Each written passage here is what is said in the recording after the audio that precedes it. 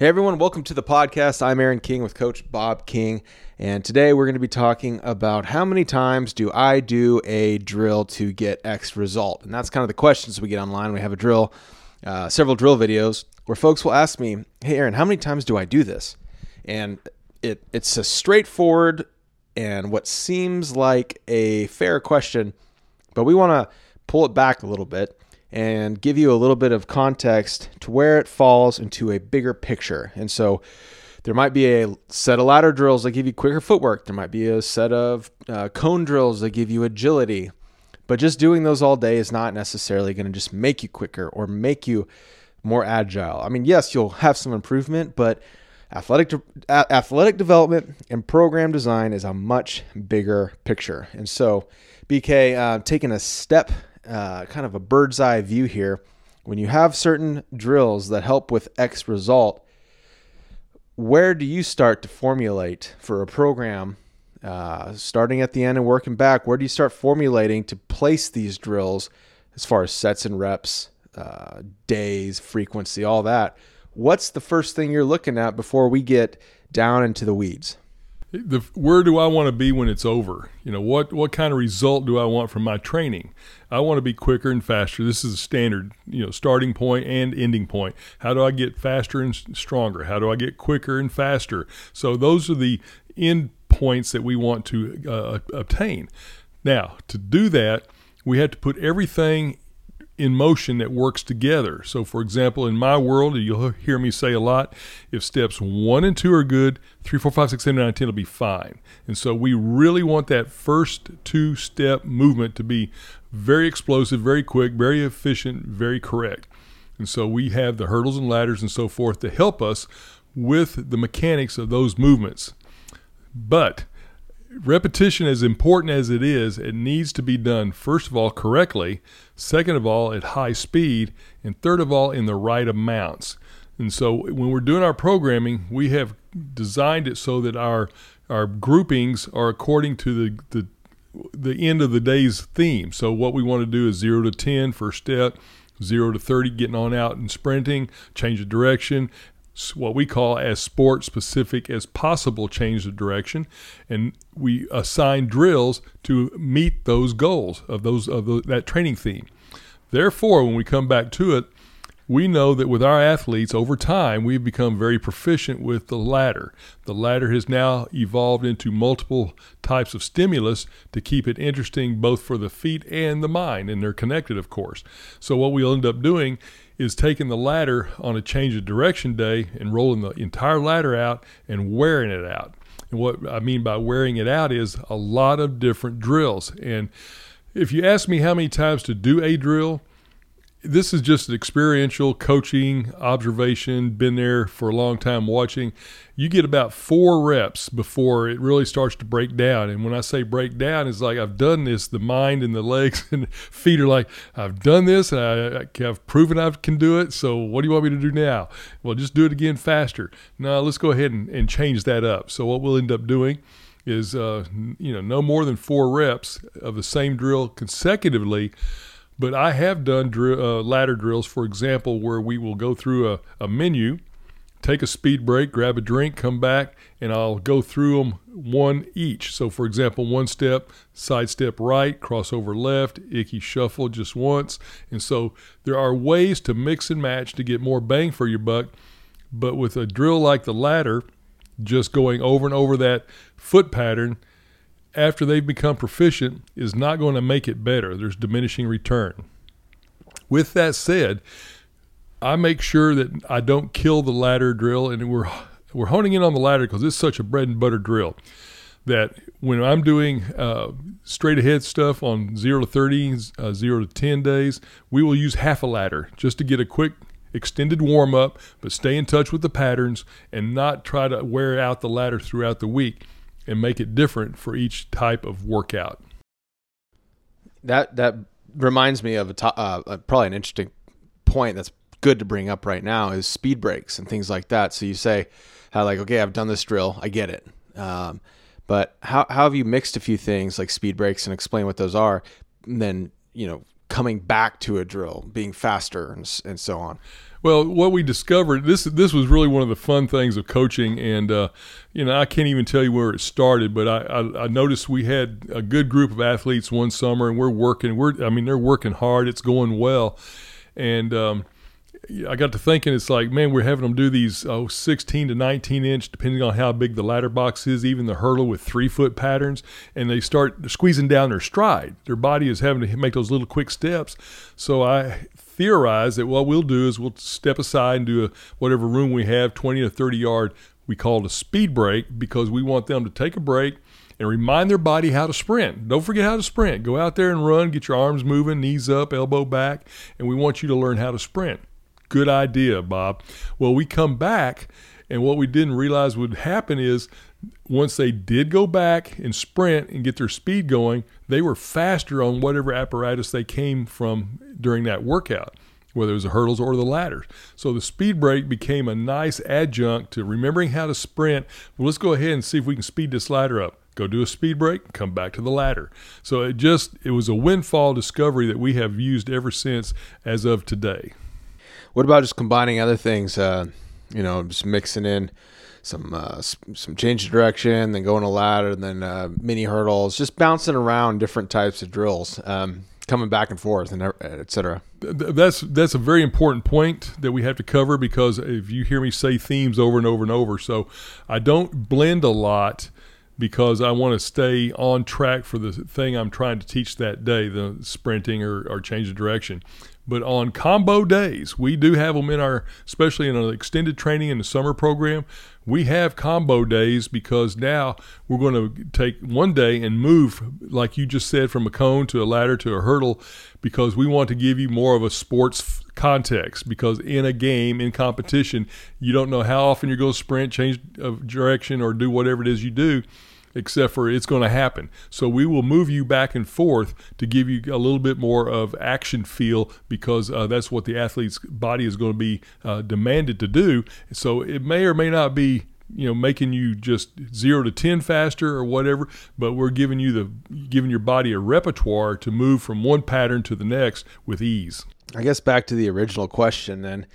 Why can't I just do this same drill and get faster? Why do I have to do all these different things? If that drill is the best drill for XYZ, why don't I just do that drill? I have to laugh, because that is the most logical question that anybody can ask, but it is the most dead-end answer you can even expect to hear, because we adapt, and once you adapt, you stop getting faster. So, we do this all the time. I'll be training athletes, and we'll have an assisted pull day. You're doing the cable pulls, and somebody may be watching or going and say, what does that do? I say, well, if somebody runs down the track and they go fast, and then they walk back by, and I say, okay, now run faster, and they just are able to go back and run faster on their own, at some point you can't say run faster to where they can run faster. So we give them the cable to overspeed, and get them to learn to run faster, because their nervous system is exposed to it, because you adapt. So if you do the same drill over and over and over, what we refer to that as is, man, they drill great, because I've seen it, and there's programs and all, they do so much of the same thing that the athletes are conditioned to the point where that's what they do, and they do it very well, but they have a hard time with outside forces and stimulus, like I talked about with the combo training. So do it, but move on into something else, so their athletes are exposed to a variety of stimulus. Not just the things like overspeed, but some that help me out, but some of the neuro things, neuro imprinting, neuro facilitation. Yeah. So if we're throwing in some more reaction drills, making a drill harder by having to catch a softball or a tennis ball, or just all those the various things, receivers having to come out of a break and catch a football, get your eyes up, and, just separating your feet from your arms, the upper body, lower body, all of the different things, that while you're engaged with the competitor, being able to have the footwork and keep your base. So just maybe where does the balance come? Where do you throw in all kind of pepper that stuff? Oh, that's really good, because you have to. I'm going to stick to the point I made a minute ago, and don't want to be guilty of it. Is that, boy, my athletes drill great, but when we go into competition or even a live practice, it's not so good. Let me say it like this: the athlete adapts to the stimulus that's given. So what we will do is use gadgets. In that, we call it toys. We will use gadgets and toys to help them have to adapt. So one of the things, a very simple one, and just so you'll know, we use medicine balls. If you don't have medicine balls handy, give them a ball. It can be your sport ball. If you have a football, volleyball, basketball, so forth. Basically, we give it to them on the ladder, and if we have medicine balls, most of them are now 6 to 12 pounds heavier in their movements. They don't have their arms for balance or locomotion, and so all they're doing is teaching the feet. Now, we do have options that we can do with that. I don't like to do too many sport type of things on the apparatus because it takes away from the feet, because they have to be able to pay attention to a ball or something. When they're carrying the ball, they have to focus on their feet because their arms are not there to propel them.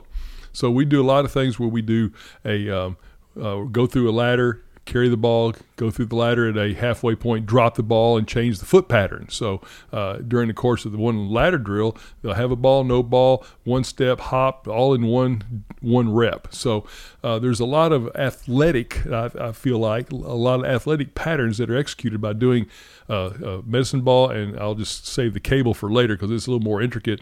We'll use a cable on the ladder as well, and it causes balance problems. And we have a whole package we call balance drills. So we've tried to accommodate sport into the training as much as possible. You know, we did an article recently in the newsletter where we talked about sprinkling in some of these drills into your practice schedule, and so we go through off season and you have all the training, and it's like it's a whole sport in itself of just learning to train, being an athlete that's is in the gym.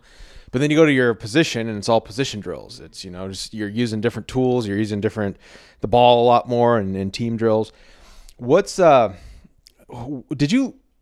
favorite amount, or what did you learn or see by looking at your team and trying to keep the off season involved into the in season, like instead of just having sports drills, putting in speed and agility drills into practice?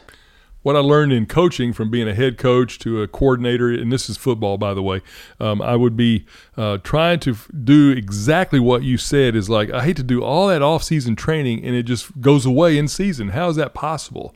And so it just didn't make any sense to me. And we've already alluded to it a number of places, but the 5-10-5 in my work as a defensive coordinator and then coaching linebackers, the 5-10-5 became the perfect linebacker drill. And then we had a whole bunch of other ones that we could use for linemen and defensive backs. And the ironic thing about it is when we talked about days of off-season training to do as sport-specific as possible, we call it a star drill. It's not anything very fancy, where we had a back pedal, and it's for defensive backs, and they had a back pedal and break. And so I think, if I remember correctly, there were 8 or 10 different directions they were braking on. Of course, half of them were left, half of them were right. But we had a back pedal break, and they had to either turn and run forward, turn and back pedal, turn and cross over at a 45-degree angle, turn and break at a 90. And so we were able to do these drills in the off season, and it just do that in season. It keeps the feet familiar with what they learned. And then when we get into the other areas of weightlifting and explosive training, we would do just very hints of those things to be able to keep the off season alive in the in season, so that there's no drop off. So why take all that off season training and just leave it alone for 3 months, or depending on how long your season is, and not utilize it? It just doesn't make sense. So we found ways to implement that into our in season program. And we have more information on diving into that topic if you go to our blog at kingsportstraining.com. We've been putting out weekly articles lately, really for over a year, and we plan on doing that for a long time. Got the newsletter. You can check that out, sign up, and then get free workouts of Speed Daily in your dashboard there if you create a free account. And then, of course, you have sports-specific training. It's only $9 a month or $9.99 a month, so it's really nothing to get the entire library from Coach King. If you guys have any question, just hit us up on social media. You can find Coach King at Instagram, and then find clips from the podcast on TikTok. He's at Coach Bob King on all platforms, including YouTube. And I'm on YouTube and Instagram as well at Deep Snap, where you'll get a little bit of a mix of the performance side, but also I do sports and outdoors, so you'll see a lot of travel and outdoors where I'm trying to stay fit and fast on the road. But let us know. We love hearing from y'all, and these questions help a lot. So thanks for tuning in, and we'll talk to you next time.